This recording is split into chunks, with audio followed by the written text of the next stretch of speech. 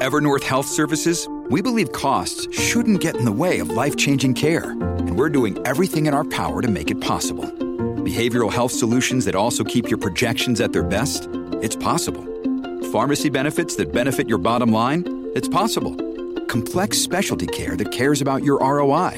It's possible. Because we're already doing it. All while saving businesses billions. That's Wonder made possible. Learn more at evernorth.com/wonder.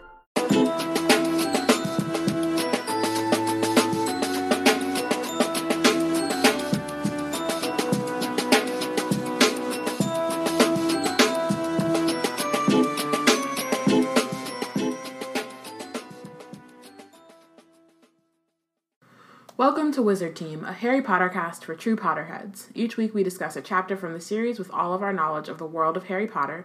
Be warned, this is a spoiler-heavy podcast. I'm Bayana. And I'm Robin.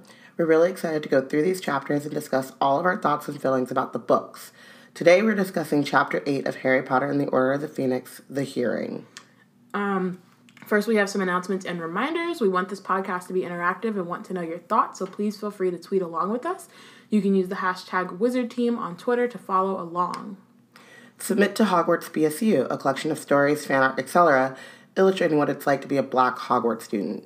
Check out blackgirlscreate.org for the guidelines and awesome stories. Also, post-LeakyCon, we now know that, Dean Thomas and Blaise Zabini, a.k.a. Alfred Enoch, and Lewis Cordyce.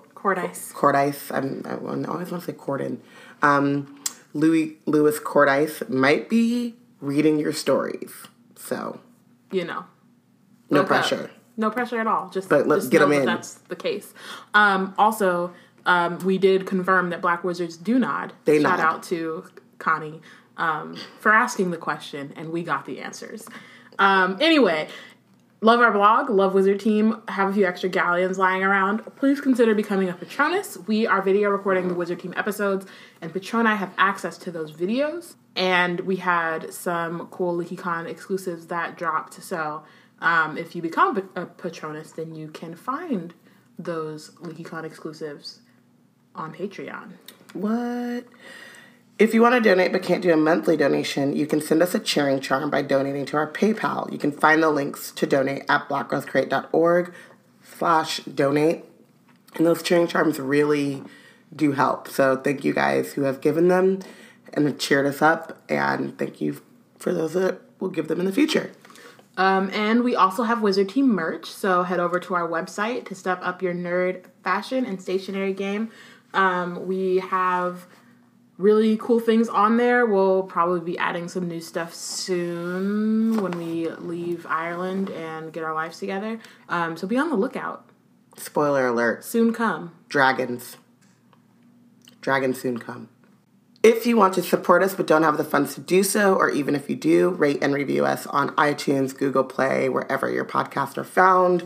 That really helps us get the word out and get more people to know what's going on and that it's a good podcast to listen to. So, also subscribe to Black Witches Weekly, our newsletter curated by Wizard Bae Deborah with nerd news and links to what's been going on. So if you want to be in the know, be sure to subscribe, and you can do that at blackgirlscreate.org. And now for Wizard Team news. Sorry, we were watching Countdown, so that was kind of a countdown. It wasn't really like the breaking news thing. It was more of a countdown theme song. But go ahead.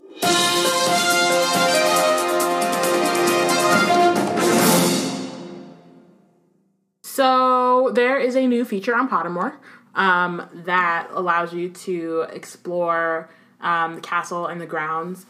We haven't yet looked at it because we've been in the wizarding world, but we will look at it soon. But from what I've heard about it, it sounds like it's pretty cool and interesting. We were talking about it or somebody brought it up in one of the panels that I was on about canon, and I think someone had mentioned the boathouse and how it just randomly appeared in Deathly Hallows Part 2, and then someone was saying that the boathouse actually got added into that, so it's in the thing. It's also in the video game, I believe. But yeah, so that's how I found out about it. I was like, oh, new thing on Pottermore? Been talking about Harry Potter, didn't have time to check for news. So yeah, if you've done that, let us know what you think about it. I'll probably be exploring it soon at some point. I'm excited for it. Yeah, I think it'll be cool. Their art on Pottermore has always been really legit, so I think it'll, at the very least, look really pretty. Yes. And shout out, we have a new Patronus, Rachel Phillips. Thank you so much. You is... Well, go ahead, Diana. We appreciate you. You smart. You loyal. We the best. DJ Khaled. Bow, bow, bow. Another one. Bow, bow, bow. That's what we should say for new Patronus now. We should say another one. Another one. She's changing it in our... yeah, sorry. right now. Okay. Just so that next time when I'll remember for the next agenda. Magical birthdays. So Monday was Beyonce's birthday. So I hope you took that holiday and got some rest before the short week. Blessings up to Beyonce. Yeah. Very memorable moment at LeakyCon during the Potterheads of Color meetup. We were asking people what house they thought Beyonce was in, and we got a very matter-of-fact answer that Beyonce transcends houses. No house can keep her. Nope. Not one can hold her. She's like the avatar of Hogwarts. She's Aang.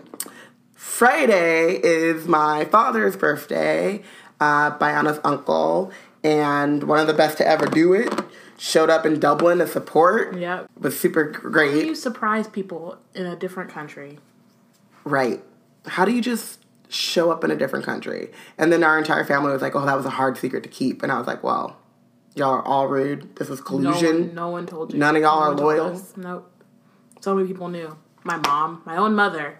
Your own mother didn't tell you. Mm-hmm. But it was great to see them, and happy birthday. Yeah, those are all our birthdays. LeakyCon was lit. We might do a recap at some point.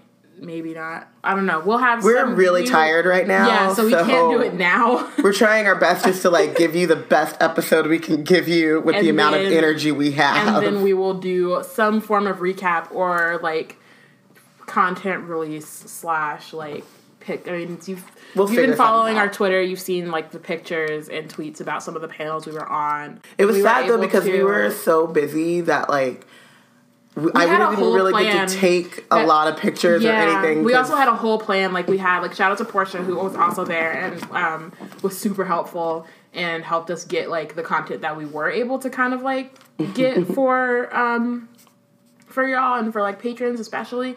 Patrons especially only because we were trying to give them at least one thing a day, but we were also running around. So yeah, I mean, we have this whole plan of this is what we're going to do in this panel, and half of that did not happen because we were either on the panel and forgot or didn't have the equipment or ended up not being in that panel because we had to work. But it was just really vague, basic thoughts about it was that it was super fun and I just want to live there forever in perpetuity. Yeah. And shout out to Mistress Management and the staff and everyone for being just super warm and kind and open, and we love them and we're part of it now. Yeah. We in there. They can't get rid of us. Nope. No more. Also, shout out to Alfred Enoch for being awesome and for telling us all that he is a huge stan for Shakespeare. And shout out to Louis Cordice, who is just super nice and was came up to us to say hi, which is weird, but was awesome. And yeah.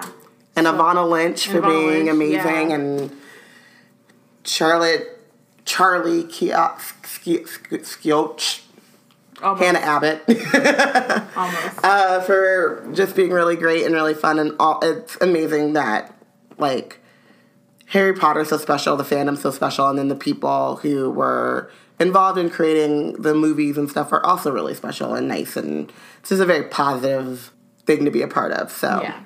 Shout out to you guys. It was very fun, and we highly recommend that you go next year. Guys, wherever it is. Squad coming. Wherever it is. LeakyCon 18, we rolling deep. Squadding up.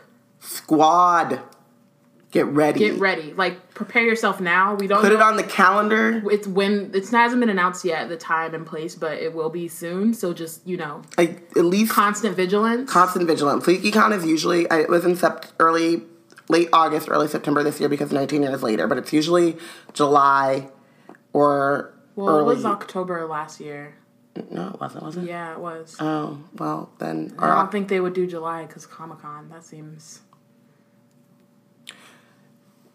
About a year from now, you're going to need to be going to LeakyCon. Just have it in your plans. So, keep it in your... And I think they will be announcing it pretty soon. It just hasn't been announced yet. But, constant vigilance. Constant vigilance. Something that Alfred Enoch told Bayana she was not constantly being. It's true.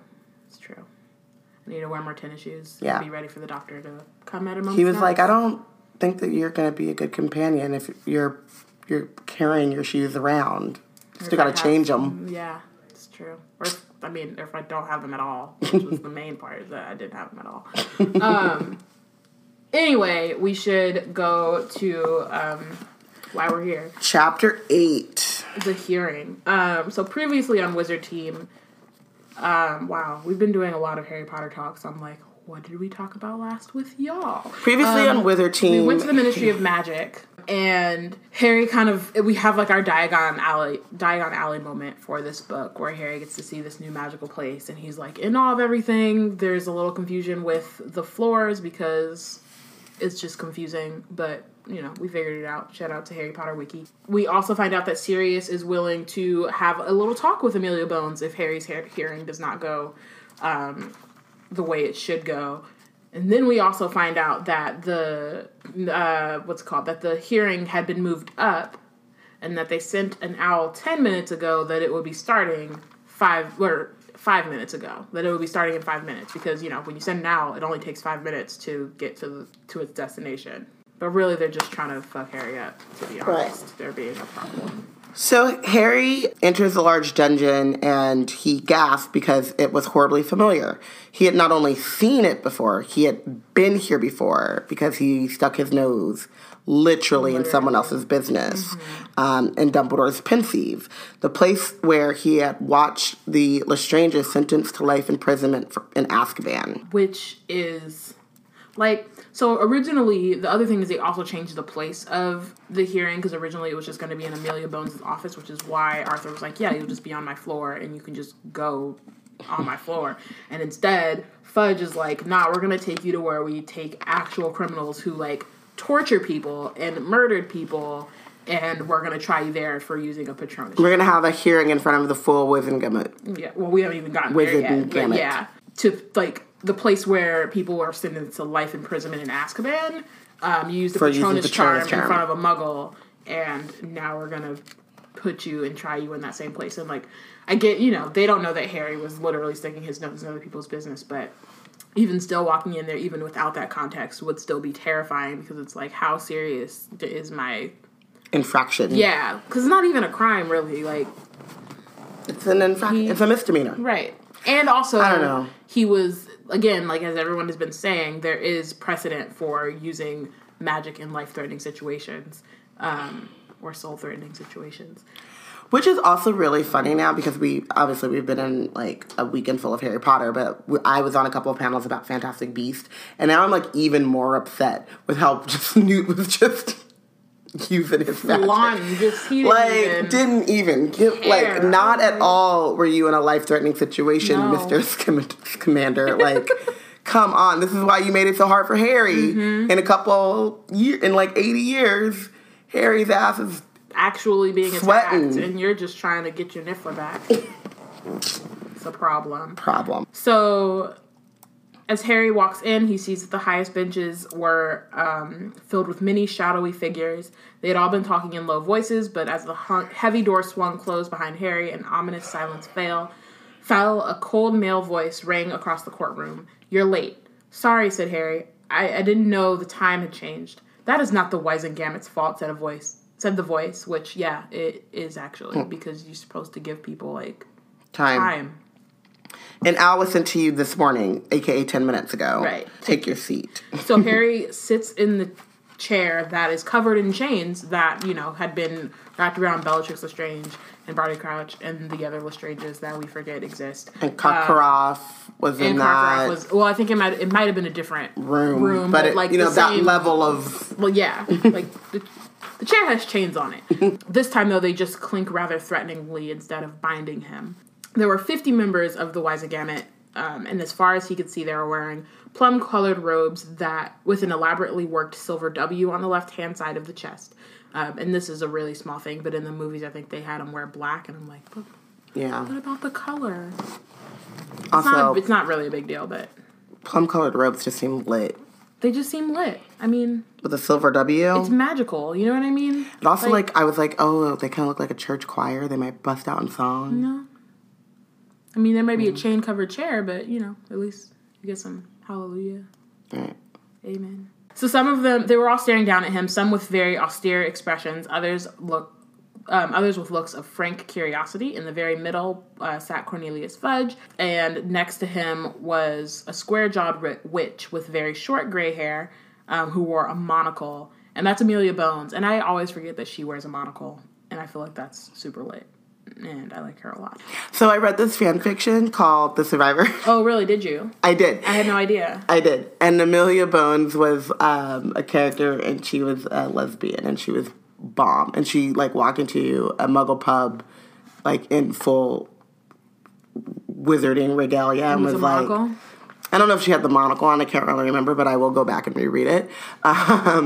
And she was because it was the West End or something, which is basically the hate or the hate in San Francisco or Boys Town in Chicago or the Castro in San Francisco too. So she was like, ain't nobody knowing. They all dress weird. This is just another outfit. I was like, I love it. I love it. It's lit. And then on Fudge's right was another witch, but she was sitting so far back on the bench that her face was in shadow because that bitch. Sorry. Fuck her. We don't even know her name yet. Haven't even really been introduced to her, but you know what? Fuck her. Fuck her. Very well said, Fudge. The accused being present, finally, let us begin. Girl, finally. Anyway. That's that other bitch, Fudge. Right. Are you ready? He called down the row. Yes, sir, said an eager voice Harry knew. So Percy was sitting at the very end of the front bench and gave no sign of recognition to Harry.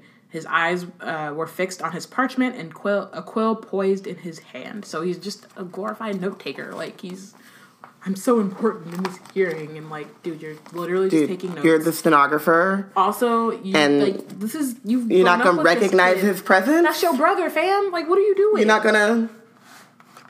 I forgot where he came from. Also, so Leaky Con every year does these stories, these couple part stories, and they're on. It's on this year's story is on YouTube. You should check it out. But James and James Sirius Potter and Teddy Remus Lupin are characters in the story, and James is that's my brother, that's my bro, that's my fam, and we grew up together, right? And Percy over here I don't know him.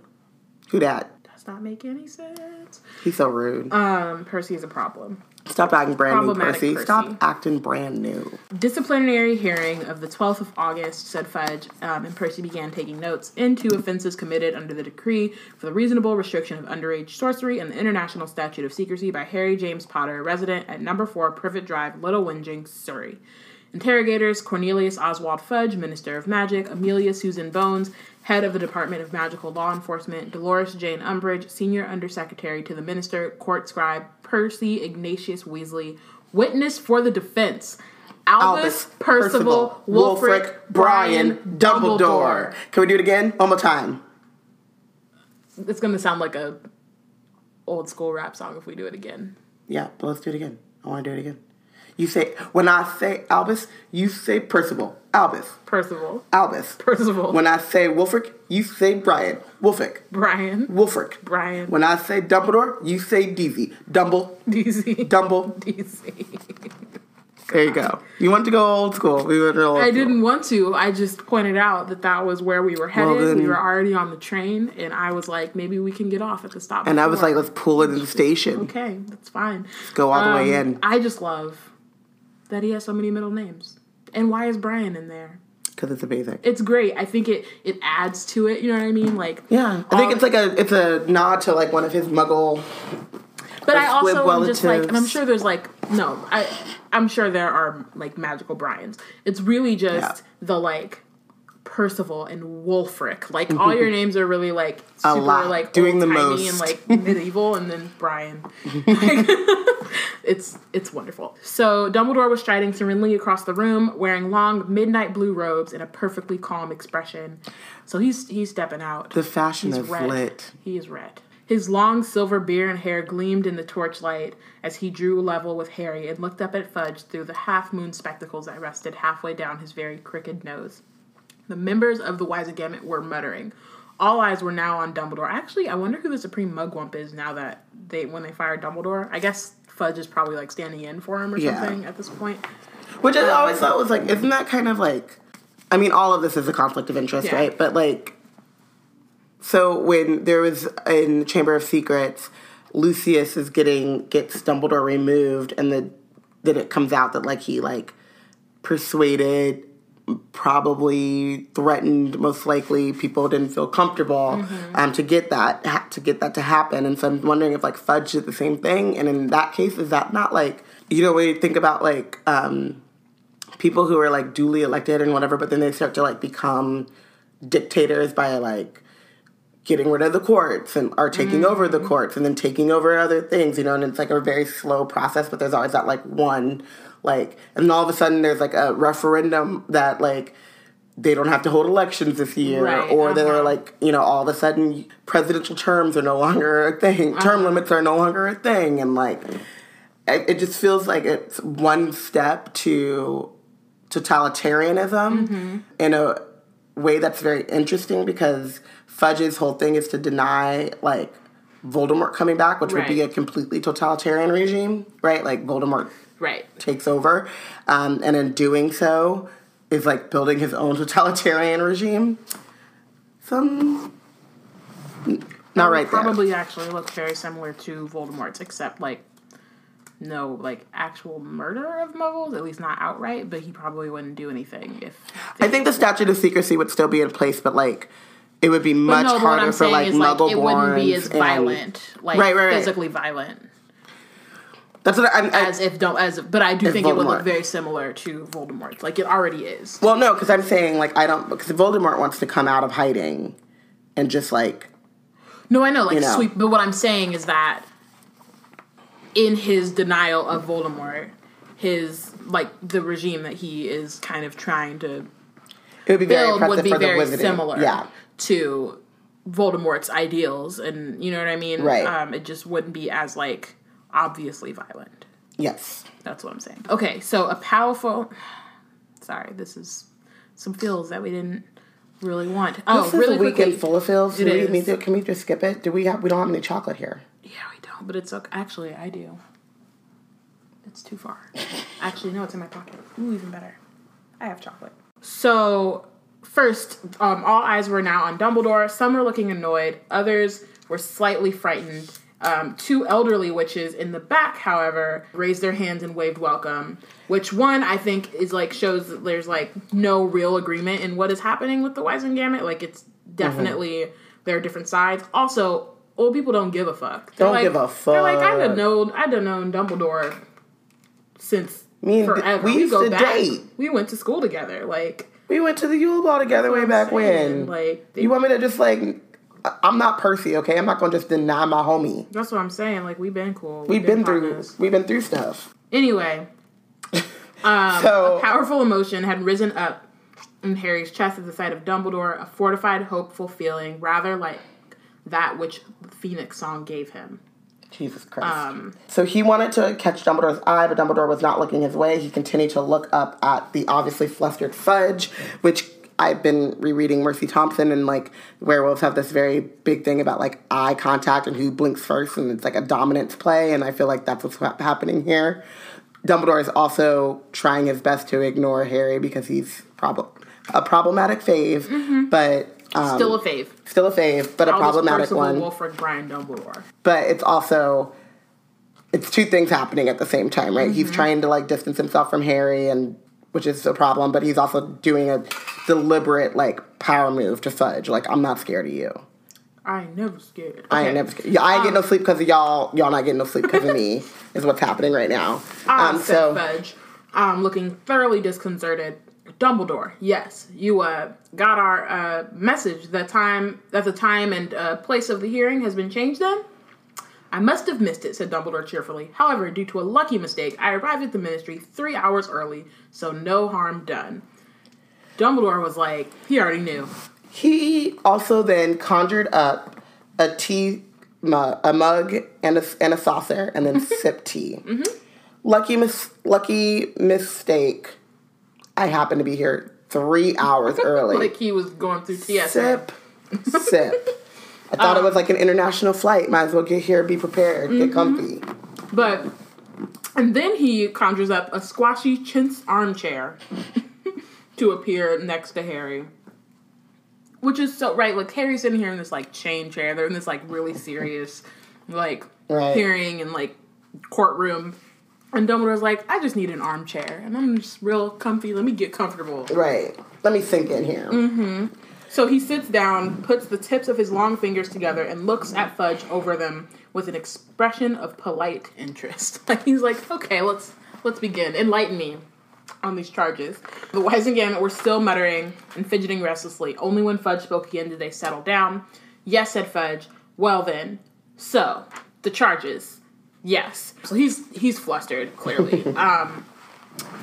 He extricated a piece of parchment from the pile before him, took a deep breath, and read, the charges against the accused are as follows, that he did knowingly, deliberately, and in full awareness of the illegality of his actions, having received a previously written warning from the Ministry of Magic on a similar charge, produce a Patronus charm in the Muggle-inhabited area in the presence of a Muggle on August the 2nd at 23 minutes past 9, which constitutes an offense under paragraph C of the Decree for the Reasonable Restriction of Underage Sorcery, 1875, and also under section 13 of the International Confederation of Wizards Statute of Secrecy. That was an entire sentence. Right. So you are Harry James Potter of number 4 Privet Drive, Little Whinging Surrey, Fudge said glaringly. Yes. You received an official warning from the Ministry for using illegal magic 3 years ago. Did you not? Yes, but...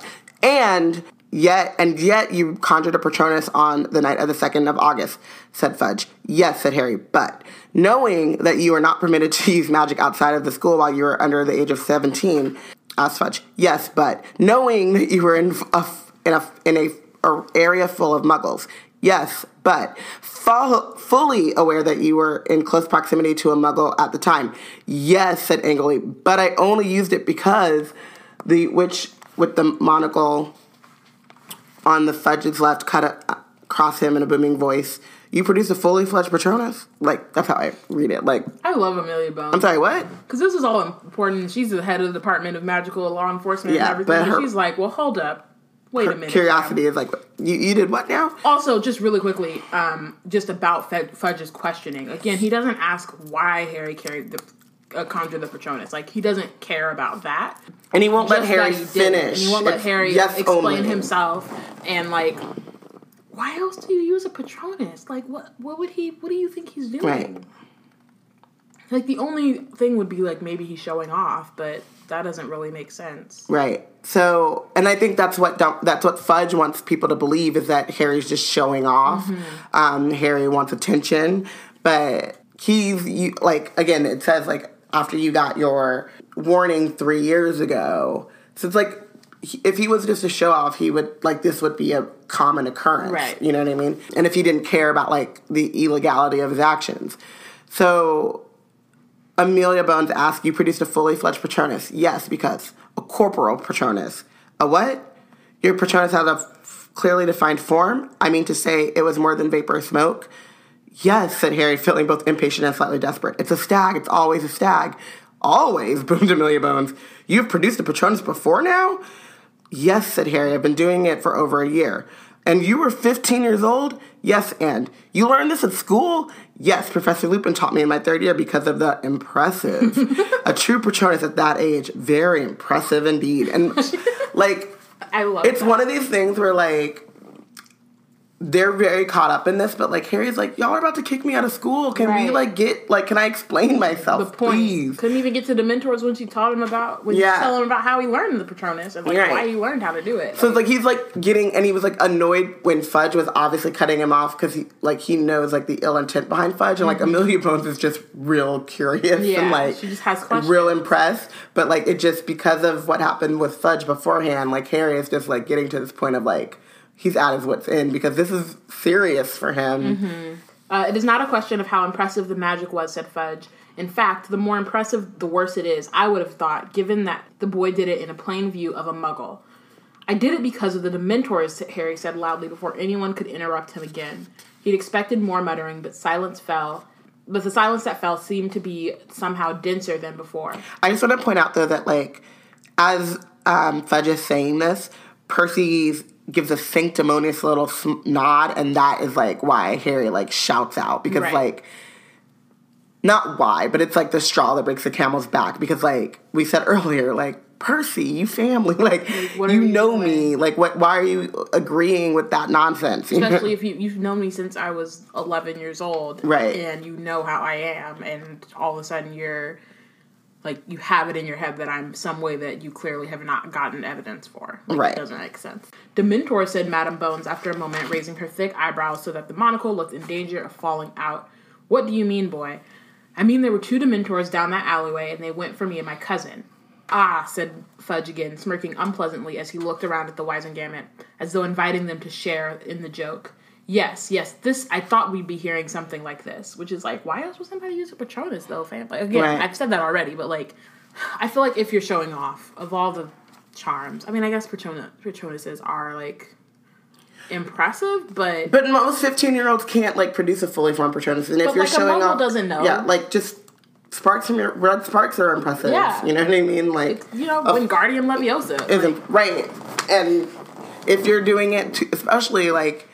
in Little Whinging and knowing Harry's background and stuff, it would be like the Jelly Legs curse or like Bat Bogey Hex or something like that, because he's probably doing it to either torment or get back at Dursley or Dudley and his friends for being tormented. Right. So either way, like the Patronus is not what a 15-year-old. It doesn't seem like a go-to for a 15-year-old who wants to show off. His go-to is Expelliarmus, fam.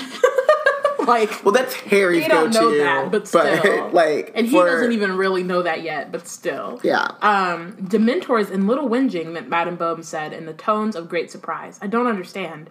Don't you, Amelia? Said Fudge, still smirking. Let me explain. He's been thinking it through and decided Dementors would make a very nice little cover story. Very nice indeed.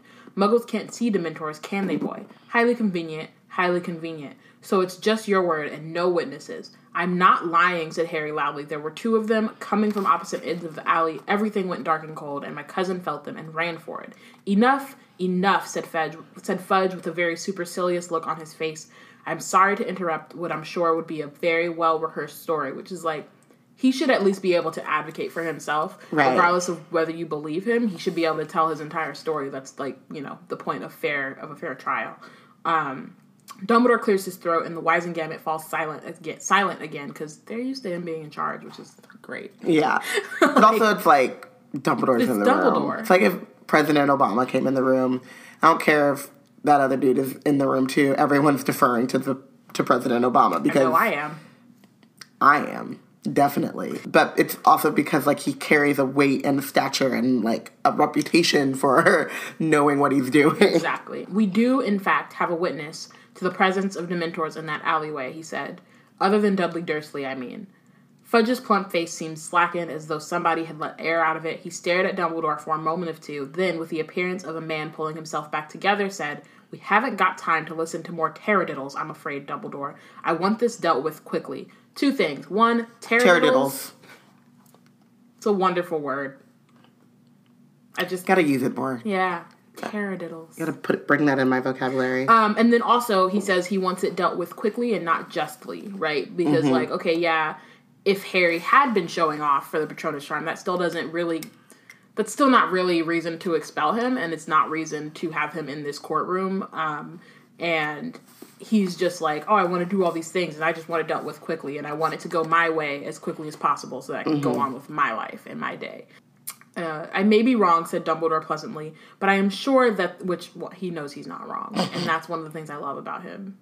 Also, I love that he's killing him with kindness. Like, he's so pleasant. He's so bemused. It reminds me of, like, it mostly happens, I think it happens in the show one time, but in Game of Thrones, in the books, Daenerys says a lot when she's talking to, like, generals and, like, really macho men, and she's like, I'm only a young girl and unfamiliar in the ways of war, but here's all this shit that I know needs to happen, you know what I mean? Yeah. And so it just reminds me of that, too. And also, like, Dumbledore's only been, like, out of the Wizengamot for, like, 2 weeks? Like, not even that long, so I may be wrong. But I'm sure that under the Wizengamot Charter of Rights, the accused has the right to present witnesses for his or her case.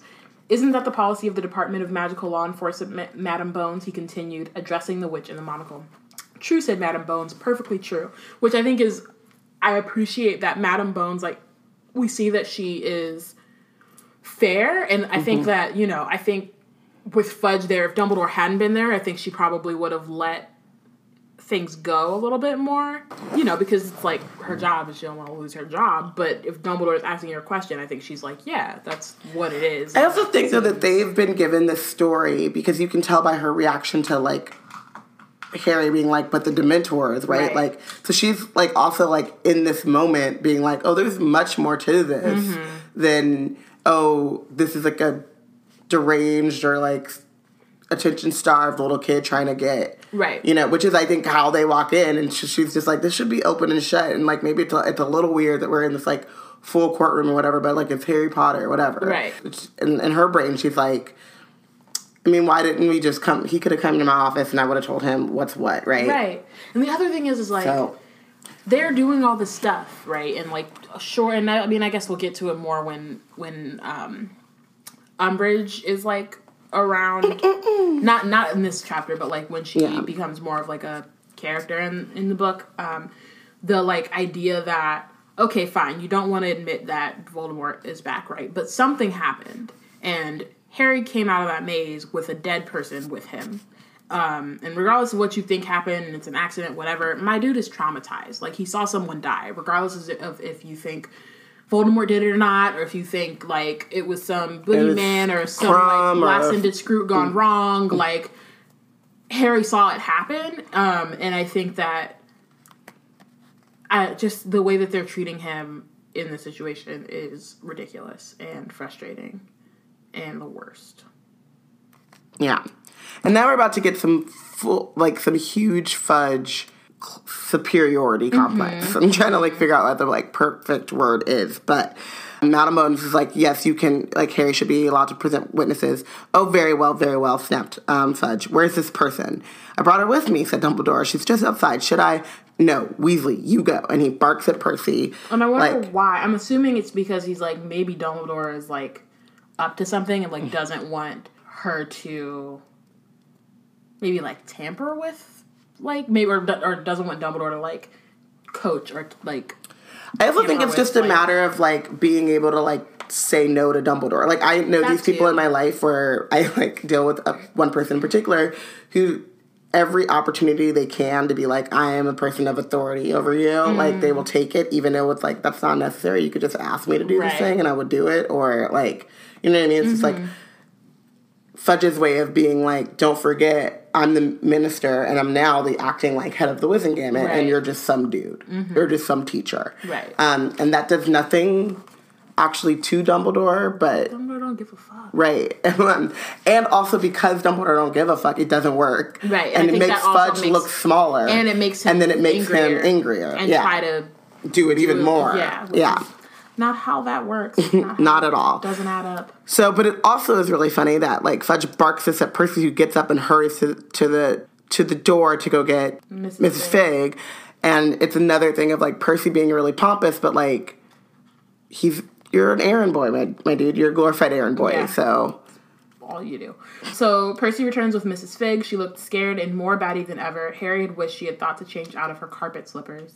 Dumbledore stood up and gave Mrs. Fig his chair, conjuring up a second one for himself. He is having a I think it's funny, right? Because he is a messy bitch who lives for drama. Because I'm like, he knows that he's gonna win. Like, he knows it's a serious situation, and he knows that he needs to get Harry off. But he also knows that Fudge is being a hot mess, and he can just sit back and watch Fudge be a hot mess, and it would be fine. You know what I mean? I think his strategy is, like, rattle Fudge as much as, like, Fudge is, okay, so, again, that other dude in a position of power in the Muggle government of America, like, Hillary Clinton said it really good. It was like, someone who can be goaded by a tweet should never be in a position of power, right? So I think Dumbledore's, like, strategy here is, like, I'm going to just sit back. I'm going to, like, poke at him a little bit because I know, like, just one poke, if I hit him the right way, he will tear himself down. Mm-hmm. Like, he will make him, like, he'll do all the work for me. Right. And all I have to do is, like, look pleasant,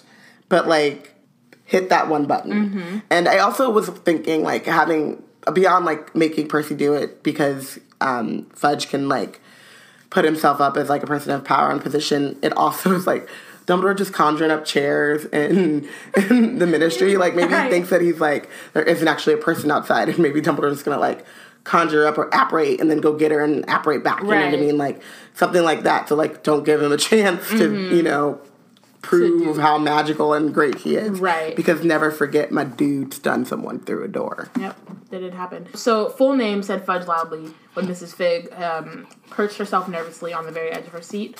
Arabella Doreen Fig, said Mrs. Fig in a quavery voice. And who exactly are you? Said Fudge in a bored and lofty voice. Like, dude, chill. Like, why?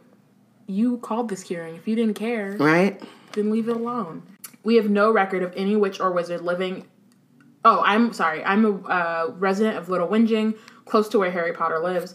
We have no record of any witch or wizard living in Little Whinging other than Harry Potter, said Madame Bones at once. That situation has always been closely monitored given past events. I am a squib, said Mrs. Fig, so you wouldn't have me registered, would you? A squib, eh, said Fudge. We'll be checking that. You'll leave details of your parentage with my assistant, Weasley. Incidentally, can squibs see Dementors? Which is so interesting to me that they wouldn't know that and wouldn't ever, like, bother to find out if that was a thing. Yeah. And I think that it, like, it kind of shows, again, like, the kind of problems that the Ministry has as an institution and, like, not taking care of the most vulnerable people in their population. And, like, just not caring. So in this moment, he's like, oh, can they? And, like, you're the Minister of Magic, fam. Like, you should know that. Right. But also, like, he says that and he's looking left and right along the benches and not looking at Mrs. Fig, which, right. It's another one of those things where, like, how about you people who are not in this experience explain this to me, right, as opposed to the person who literally sitting right in front of me, mm-hmm, telling me, like, yeah, I can see Dementors. Right. You know what I mean? Like, mm-hmm, and that's the thing. She's like, yes, we can. She says indignantly, because how many times have squibs been just, like, looked over or, mm-hmm, looked past? You know what I mean? And, like, people say things about them, but never actually talk to them. Exactly. And so that, like, it's very real to a minority and a marginalized position in the world and in society, is that, like, people dictate to you about things that directly affect you, but they don't actually know anything about your experience or ask for your input, mm-hmm, in how to, like, you know, and how to do these things. So right. Very well, he said coolly. What is your story? I'd gone out to buy cat food from the corner shop at the end of Wisteria Walk shortly after 9 on the evening of the 2nd of August, said Mrs. Fig, as though she had learned what she was saying by heart. When I heard a disturbance down the alleyway between Magnolia Crescent and Wisteria Walk. On approaching the mouth of the alleyway, I saw Dementors running. Running, said Madame Bones. Dementors don't run, they glide. That's what I meant to say, said said Mrs. Fig quickly, gliding along the alleyway toward what looked like 2 boys. What do they look like, said Madame Bones. Well, one was very large and the other rather skinny. No, said Madame Bones impatiently. The Dementors. Describe them. Oh, said Mrs. Fig. They were big and wearing cloaks. Harry felt a horrible sinking in the pit of his stomach. Whatever Mrs. Fig said to the contrary, it sounded to him as though the most she had ever seen was a picture of a Dementor, and the picture could never convey the truth of what those beings were like, the eerie way they moved, hovering inches over the ground, or the rotting smell of them, or that terrible rattling noise they made when they sucked out the surrounding air. A dumpy wizard in a large black mustache in the second row leaned close to his neighbor, a frizzy-haired witch, and whispered something to her. She smirked and nodded. "Big and wearing cloaks," repeated Madame Bones coolly. "I see. Anything else?" "Yes," said Mrs. Fig. "I felt them. Everything went cold, and this was a very warm summer's night, mark you, and I felt as though all the happiness had gone from the world, and I remembered dreadful things." Her voice shook and died. Madame Bones' eyes widened slightly. Harry could see the red marks under her eyebrow where the monocle had dug into it. "What did the Dementors do?" she asked. "They went for the boys," said Mrs. Fig. "One of them had fallen. The other was backing away, trying to repel the Dementor. That was Harry. He tried twice and produced silver vapor. On the third attempt, he produced a Patronus, which charged down the first Dementor, and then, with his encouragement, chased away the second from his cousin. And that was what happened," Mrs. Fig finished somewhat lamely. Madame Bones looked down from Mrs. Fig in silence. Fudge was not looking at her at all, but fidgeting with his papers. Finally, he raised his eyes and said rather aggressively, "That's what you saw, is it?" "That was what happened," Mrs. Fig repeated. "Very well," said Fudge, "you may go."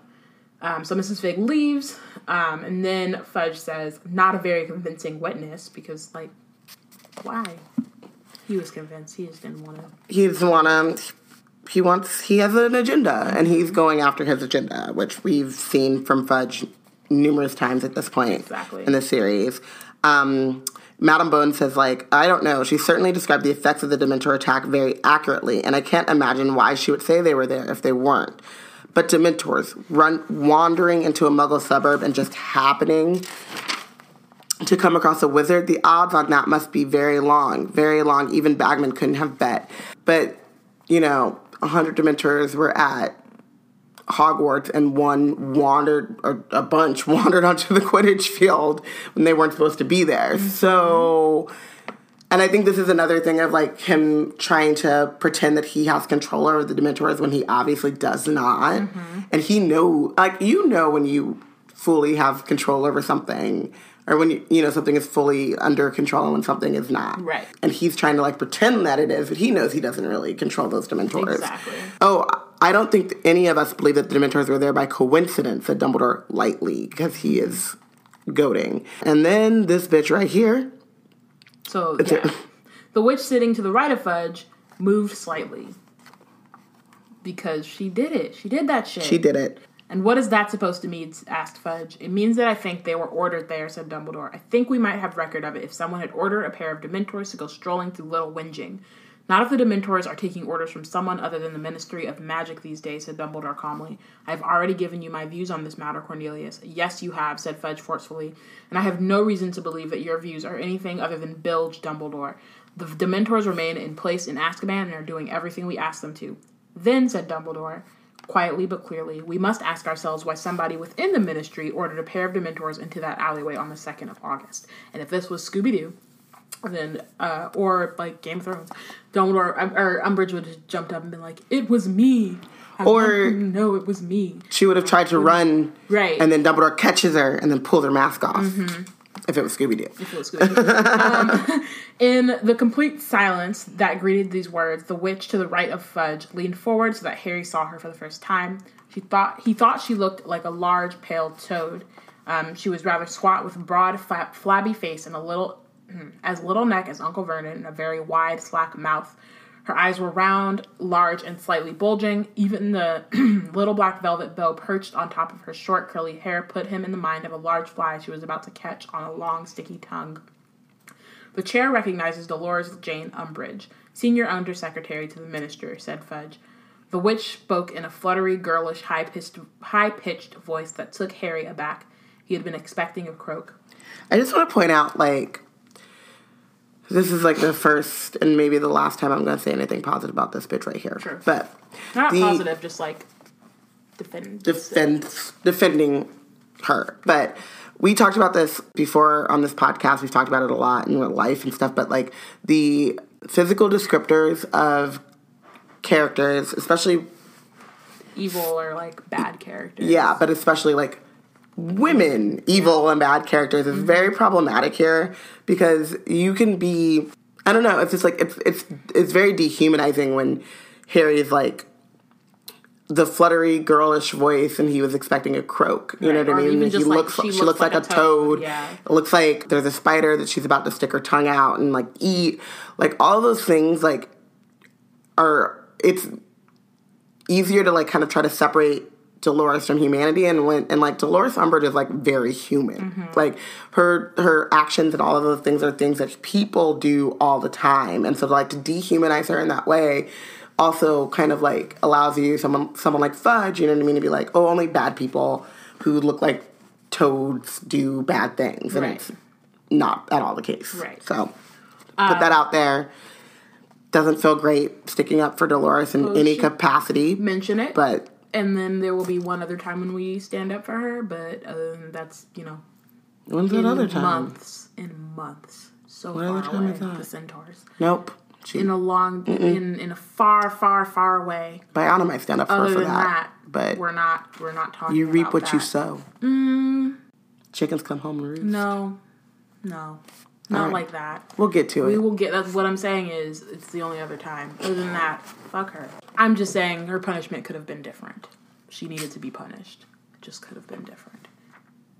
I'm sure I must have misunderstood you, Professor Dumbledore, she said with a simper that left her big round eyes as cold as ever. So silly of me, but it sounded for a teensy moment as though you were suggesting that the Ministry of Magic had ordered an attack on this boy. But you did, though, so this silvery laugh that you have that makes the hairs on the back of Harry's neck stand up is a lie and the worst, and you should leave. Because you did that shit. And a few other members of the Wizengamot laugh with her. In the movies they call it the Wizenagamot, but then that doesn't make sense because he adds an extra syllable. The Wizen... Because because the G in the end would have to be switched for it to be Nagmont. Because it's a hard G. G-A is ga. No, they add an A in between N and G. So in the movie, Fudge says, he's like, witches and wizards of the Wizenagamot. Like he says Gamot. The Wizenagamot. Yeah, nag. But that's not actually what it is. Anyway, that was a very small thing, but also, I don't like that movie. If it is true that the Dementors are taking orders from the Ministry of Magic, and it is also true that 2 Dementors attacked Harry and his cousin a week ago, then it follows logically that somebody at the Ministry might have ordered the attacks, said Dumbledore, because, he knows math and, also, logic. very professorially, and you would expect him to, conjure up a chalkboard and say, if A, then B, then A, then C, then A plus B equals C. Yep, basically. Logic. Also, I took a logic class once. This is a quick tangent. And I thought it was going to be, super easy and, not super easy, but, super interesting. And it was, a math credit. But I didn't understand. I was like, oh, I get to do language stuff. And, logic is hard as hell. And F that stuff. And I think I only passed because I threatened my teacher. Oh, yes. Yeah. I mean, threatened her, in a bodily harm way, but just, I don't want to be here. You don't want me here. I just need to graduate. Your office hours are at Friday at 8 a.m. You don't want us. You don't want us to win, right? 8 a.m. She's like, on a Friday. You don't ever. I don't ever. You sound like you're struggling, and you ask for help afterwards, but you never come to my office hours. I'm like, your office hours on Friday at 8 a.m. So you don't want people to come to your office hours. So, what are we gonna do here? And then I got a B. What? Yep. All right. Of course, these particular Dementors may have been outside of Ministry control. There are no Dementors outside Ministry control, snapped Fudge, who had turned brick red. Dumbledore inclined his head in a little bow. Then undoubtedly the Ministry will be making a full inquiry into why 2 Dementors were so very far from Azkaban and why they attacked without authorization. It is not for you to decide what the Ministry of Magic does or does not do, Dumbledore, snapped Fudge, now a shade of magenta of which Uncle Vernon would have been proud. Also, this is when the little tip of the head to but still politely. Yeah, Dumbledore is absolutely goading this dude. And then this part, and then Dumbledore is like, got him. Yep. So he says, of course it isn't, said Dumbledore. I was merely expressing my confidence that this matter will not go uninvestigated. He glanced at Madame Bones, who readjusted her monocle and stared back at him, frowning slightly. Now she's like, something. Because I think the other thing, right, is that she is a very fair person. This kind of goes back to her characterization, but And it's not necessarily that she doesn't want to make waves, which I think I said earlier, but it's also like she hasn't noticed, at least on her end, that anything has been strange, right? Like, there's been some stuff going on with... But it's always been political, and now right, it's like... and now she's... coming into her... Into, like, her actual, like, her court and her, you know what I mean, her department. And now she's like, okay, I see, like, as Dumbledore's talking, she's like, I see that, like, something's going down. And I'm sure she noticed it before that, right? But it just wasn't in her purview. Right. She couldn't do anything about it. And I think there is something, too, about... and this is, like, a thing with, like, politics and government, right? It's, like, people let certain, like, political things go. Like, Fudge, even removing Dumbledore from the Wizengamot is, like, okay, but, they fell out of favor and, like, Fudge is doing whatever. But, like, one person doesn't make the court. You know what I mean? And, like, one judge doesn't mean that the whole thing is tainted. And so I'll let it go. And, like, I don't want to wade into that political battle and have to take sides. And, like, that's different.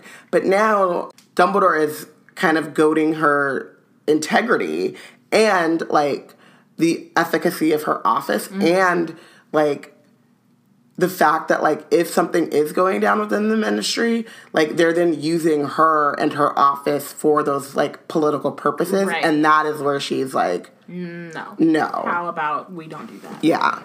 Because also I think if you're, I also think that, like, if you're a law enforcement person, like, because there's a really great state attorney in Illinois. She, like, works out of Chicago, and she's been doing, like, a lot of things about bail. And, like, there's only, like, so much stuff that they can do, right? Because, like, judges set bail. But she's like, we don't ask for bail for, like, she's changed her rules. And so they don't ask for monetary bail. And, like, because if you steal, like, a $300 pair of shoes, that's, like, a felony, right?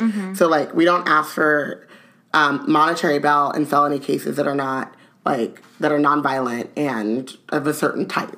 And we don't ask for it in, like, situations where it's, like, drug usage or something like that. And, like, in doing that and in making, like, a very public decree, like, we're not doing this, then the courts now in Illinois are starting to, like, change the way that they look at monetary bail. And that's, like, your way of... affecting change when you're seeing something that, like, may not have started out sinister, but, like, has become that way. And I think that, like, law enforcement people are really good law enforcement people and, like, people that are, like, altruistic. And I think people that are honest, like Amelia Bones seems to be, are interested in the rule of law, but are also interested in, like, justice. And it's more...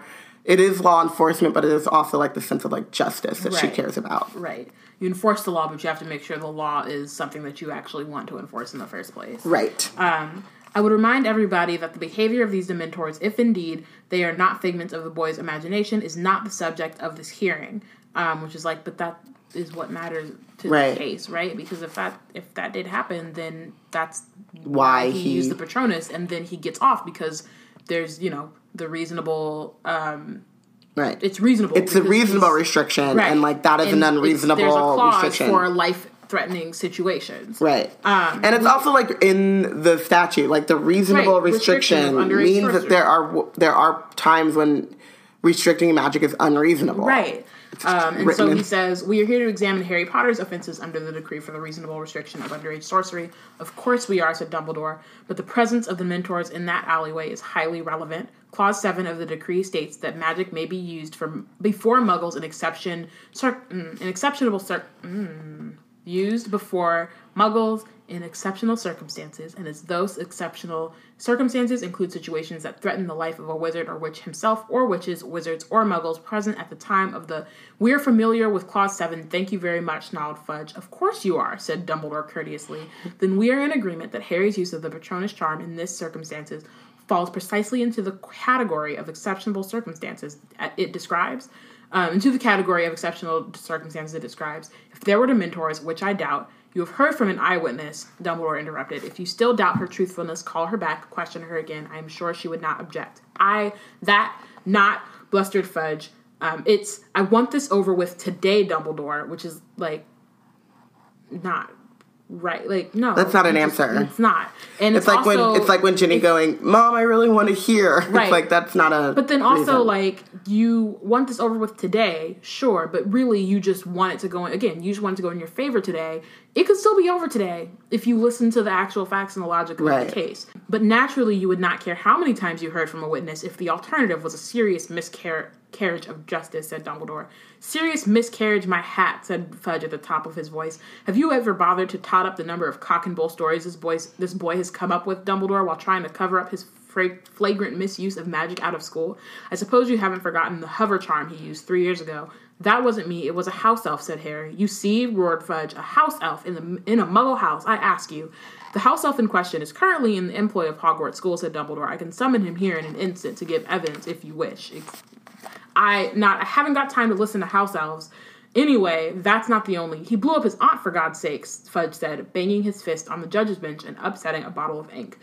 So first, it was not on purpose. Second, fuck Marge, just, as an aside. But then also, like, you're bringing up these charges, right?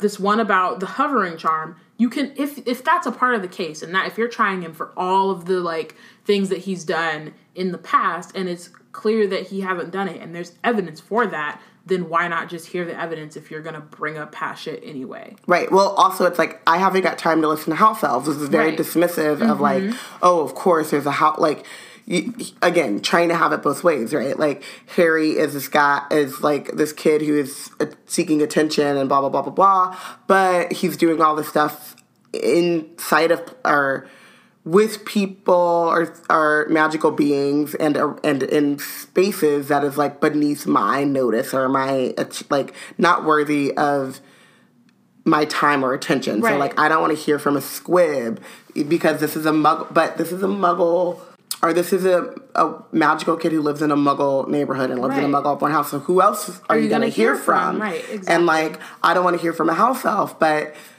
but you're also going to then, like, proclaim that a house elf in a muggle house is so unheard of. It's like, then hear from the house elf was there. Right. So then you need to hear from the house elf. It's like, you can't have it both ways. Nope. And you very kindly did not press charges on that occasion, accepting, I presume, that even the best wizards cannot always control their emotions, said Dumbledore calmly as Fudge attempted to scrub the ink off his notes. Dude, that was it.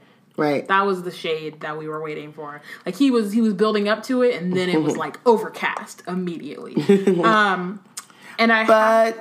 Here he steps. Yeah. He crosses. Yeah. Still. He messes it up. And I haven't even started on what he gets up to at school. But as the ministry has no authority to punish Hogwarts students for misdemeanors at school, Harry's behavior there is not relevant to this inquiry, said Dumbledore politely as ever, but now with a suggestion of coolness behind his words.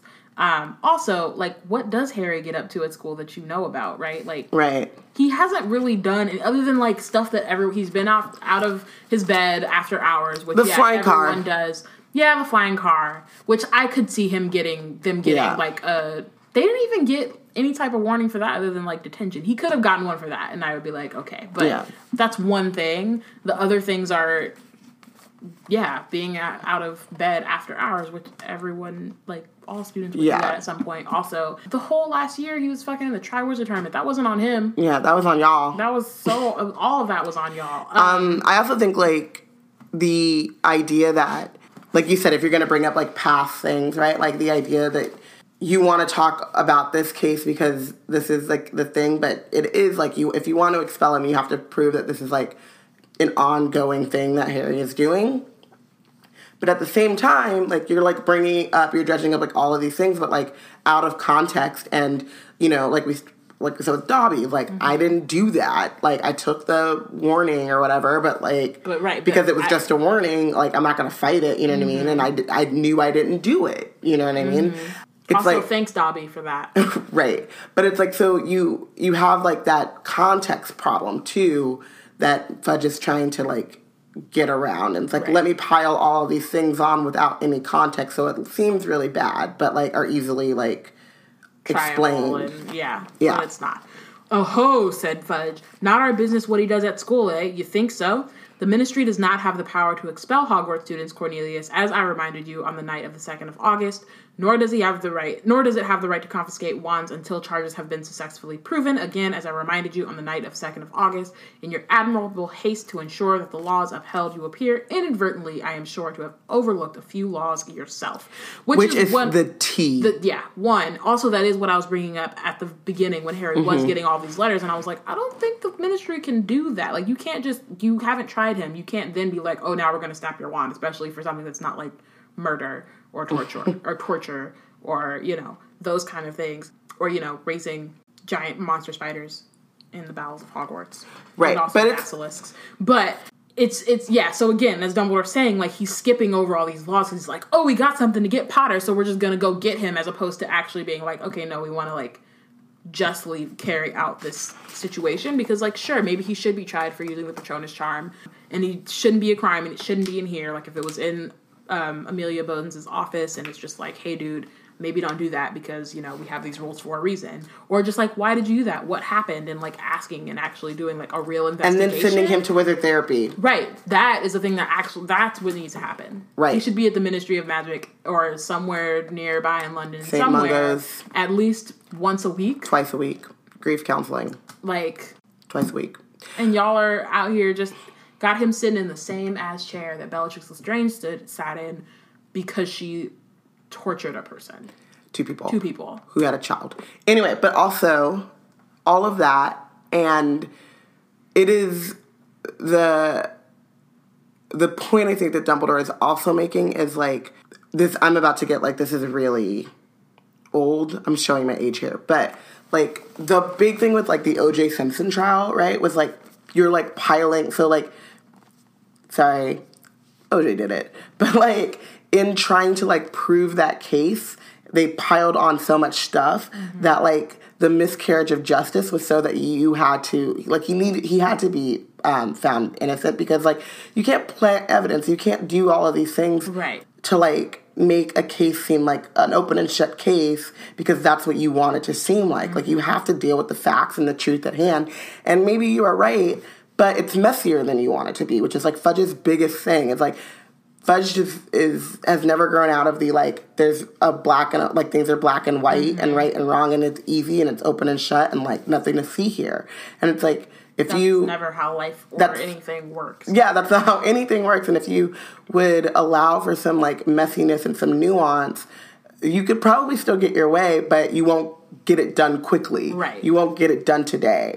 And so I think, like, and in that haste to do those things, it's like, you overstep your boundaries, and then even if Harry should be punished to some extent, like, because of what you've done to, like, ensure that punishment, you have, like, made it so that he's gonna get away. Which we're not saying again that this is a situation where he should be punished, because he shouldn't. He was saving his life and his cousin's life. Right. But, like if it was the flying car, right? It'd be like, it was like Snape, right? Snape is like, oh, we got it. Like, he should be expelled, but if we don't want to expel him, like, ban him from Quidditch for life. Right, or whatever. which, like, was extra because you're a teacher and you clearly have, like, conflicts of interest. But if, like, it's not an unreasonable, and I think even when we were reading that chapter, it was like, it's not an unreasonable, like, request or, like, you know what I mean, or suggestion. It was his enjoyment of it. Yeah.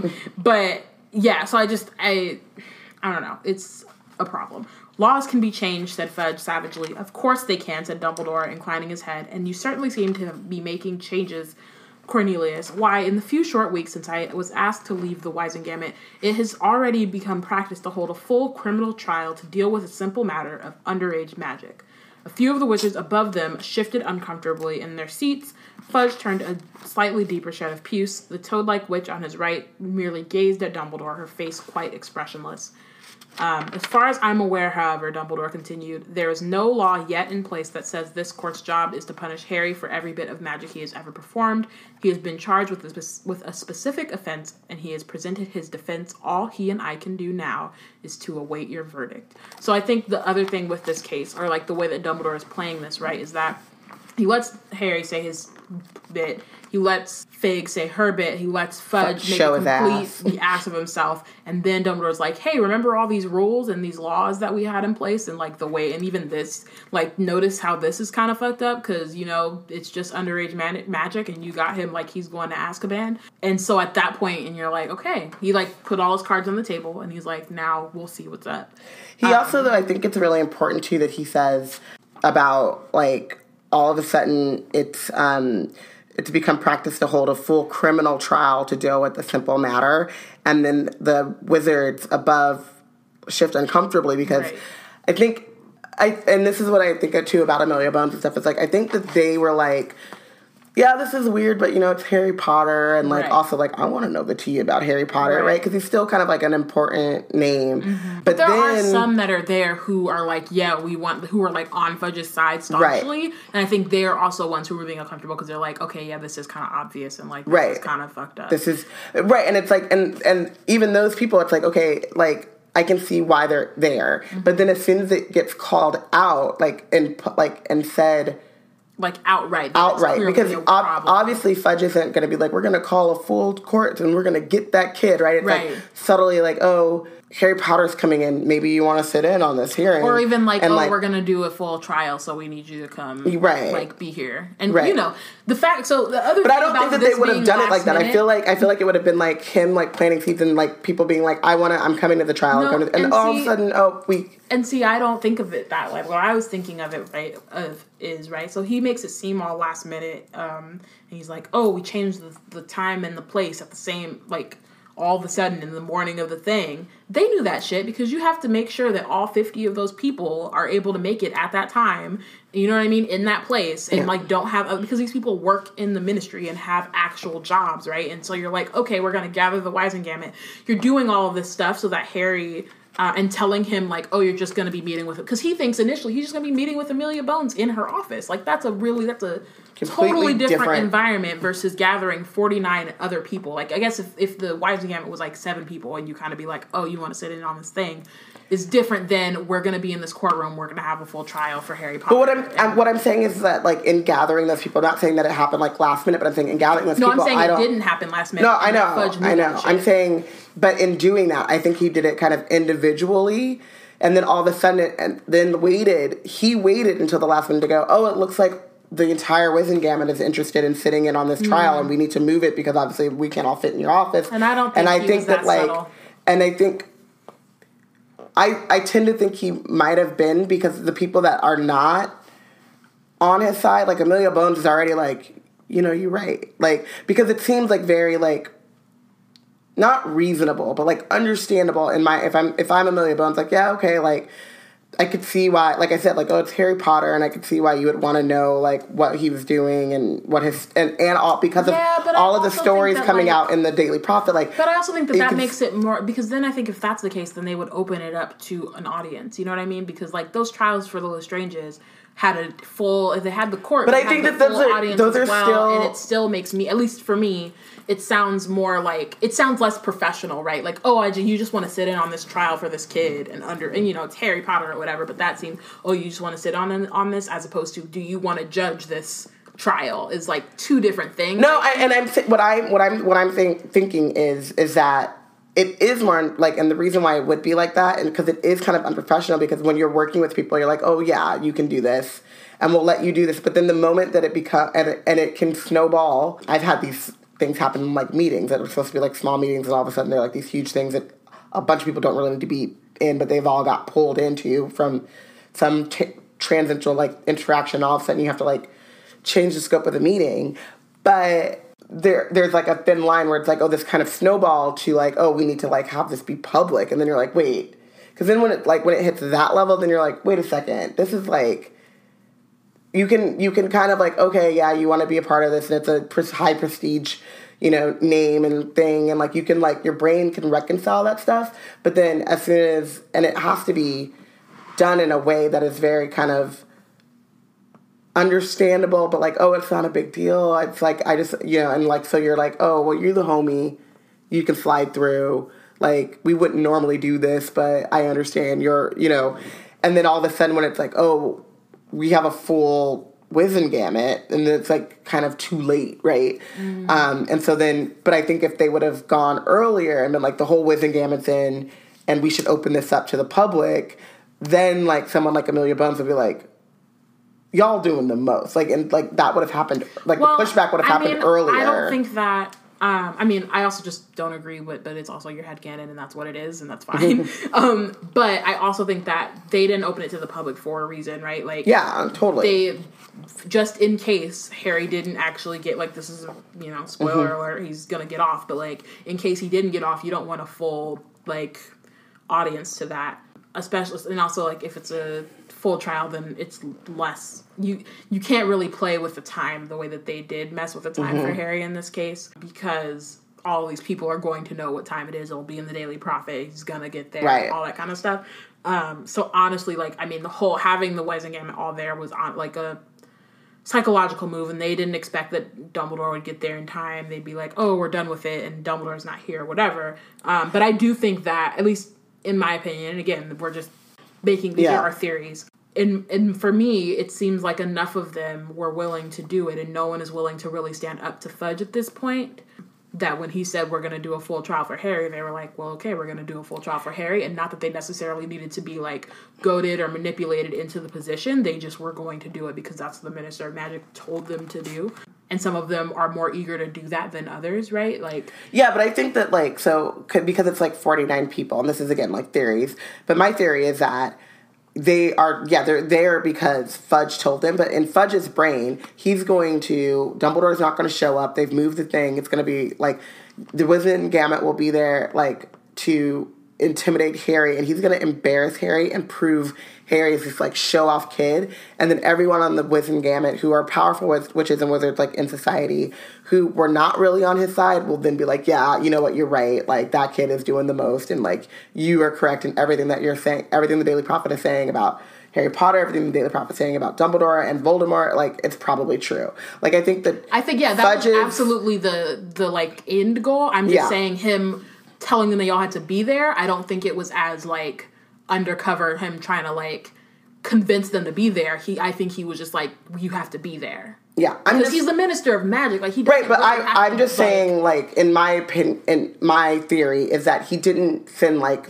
a Wizengamot-wide memo, like, everyone needs to be here at this time. It was more, like, subtle. It was one person and the other person, and then they all get here. Because I do think that, like, drawing attention to the fact that you're calling the entire Wizengamot, like, so if everyone knows that everyone's coming, and, like, then you have more time for people to be like, this is like, more suspect, and this is more sinister than I am willing to be a part of, as opposed to, like, I got called in on this thing, like, maybe it's a 4-judge panel, maybe it's a 3-judge panel, I got called in on this thing, right? They all work there, and then they get there, and, like, oh shit, we all here. I don't know. That's my theory. Yeah. You can... I also think that at this point, they've seen all that's happened in the Daily Prophet, so they wouldn't be surprised. You know what I mean? Right. But, like, I mean, we should just... But I just think that, like, being surprised, like, being a party to it is a different thing. But, yeah. So Dumbledore puts his fingertips together again and said no more. Fudge glared at him, evidently incensed. Harry went sideways at Dumbledore, seeking reassurance. He was not at all sure that Dumbledore was right in telling the Wizengamot, in effect, that it was about time that they made the decision. Again, however, Dumbledore seemed oblivious to Harry's attempt to catch his eye. He continued to look up at the benches where the entire Wizengamot had fallen into urgent, whispered conversations. So Harry is waiting, and his anxiety is building. He was not at all sure that he had made a good impression. He had not really said very much. He ought to have explained more fully about the Dementors, about how he had fallen over, about how both he and Dudley had nearly been kissed. Twice he looked up at Fudge and opened his mouth to speak, but his swollen heart was now constricting his air passages, and both times he merely took a deep breath and looked back at his shoes. And then the whispering stopped. Harry wanted to look up at the judges, but found that it was really much, much easier to keep examining his laces. Those in favor of clearing the accused of all charges, said Madam Bones. Harry's head jerked upward. There were hands in the air, many of them, more than half. Breathing very fast, he tried to count, but before he could finish, Madam Bones had said, and those in favor of conviction? Fudge raised his hand, and so did half a dozen others, including the witch on his right and the heavily mustached wizard and the frizzy-haired witch in the second row. Fudge glanced around at them all, looking as though there was something large stuck in his throat, then lowered his own hand. He took 2 deep breaths and then said, in a voice distorted by suppressed rage, very well, cleared of all charges. Excellent, said Dumbledore briskly, springing to his feet, pulling out his wand and causing the 2 armchairs to vanish. Well, I must be getting along. Good day to you all. And without looking once at Harry, he swept from the dungeon. Which, still a problem. Problematic Teach phase. my dude occlumency, and then you won't have to do all that. You really won't. So we are in Ireland, obviously, so we're not doing this with our handy-dandy Patroni, but who's your MVP? Dumbledore. Dumbledore? As much as he's, a problem in this, he's a problem in it in moments like the very end or the moments where he's not making eye contact with Harry, but he still comes through to help Harry, and also all the tea that he spilled and all the shade that he threw. I'm willing to overlook that for this particular moment, especially because, Harry didn't do shit in this chapter other than pretty much sit there. Mrs. Fig was, I could see an argument for making her the MVP, but it was Dumbledore for me. Yeah. So as you were talking, I had one MVP and then I crossed it out, and then I had another MVP and then I crossed it out, and then I had another one and then I went back. So I have 2 MVPs. Okay. So Dumbledore for everything that you said, even though he initially wasn't on my list, and then Amelia Bones, because I think that was another she, especially in talking it through, is I feel like her line of questioning and stuff, even if that wasn't what she intended, it really did hit on getting to the root of one, Harry can definitely perform a role Patronus, and so he's a gifted wizard, right? And then 2, giving Mrs. Fudge time to fully explain, because I do think it would be very easy to dismiss her when she's oh, they were big and wore cloaks, right? But also sometimes it's really hard to really truly describe something of that magnitude. Right. Especially with the Dementors, it's describing the feeling. Right, because they look like they're big and wearing cloaks. Yeah, but also when you're in their vicinity, you're so overwhelmed by what they make you feel, right, that noticing those details and what they actually look like would be very difficult. Mm-hmm. So I think that Fudge was very willing to be okay, they're big and wearing cloaks, bye now, but then Amelia Bones is what else? You know what I mean? And so that really helped Harry. Benched Fudge for being Fudge. Yes, and then Umbridge for sending the Dementors and making us sit through this farce in the first place. Yep, real. And I also benched Fudge. So thank you for listening. Next week we will discuss Chapter 9 of Harry Potter and the Order of the Phoenix, The Woes of Mrs. Weasley. Make sure to follow along, bring your chocolate and your feelings, and let us know who you think is the real MVP and who is benched for the chapter. If you would like to join the conversation on Twitter, @ASAWeBlackandNerds, and use the hashtag WizardTeam. And, as always, you can check us out at blackgirlscreate.org. And, we will talk to you next week. See you guys.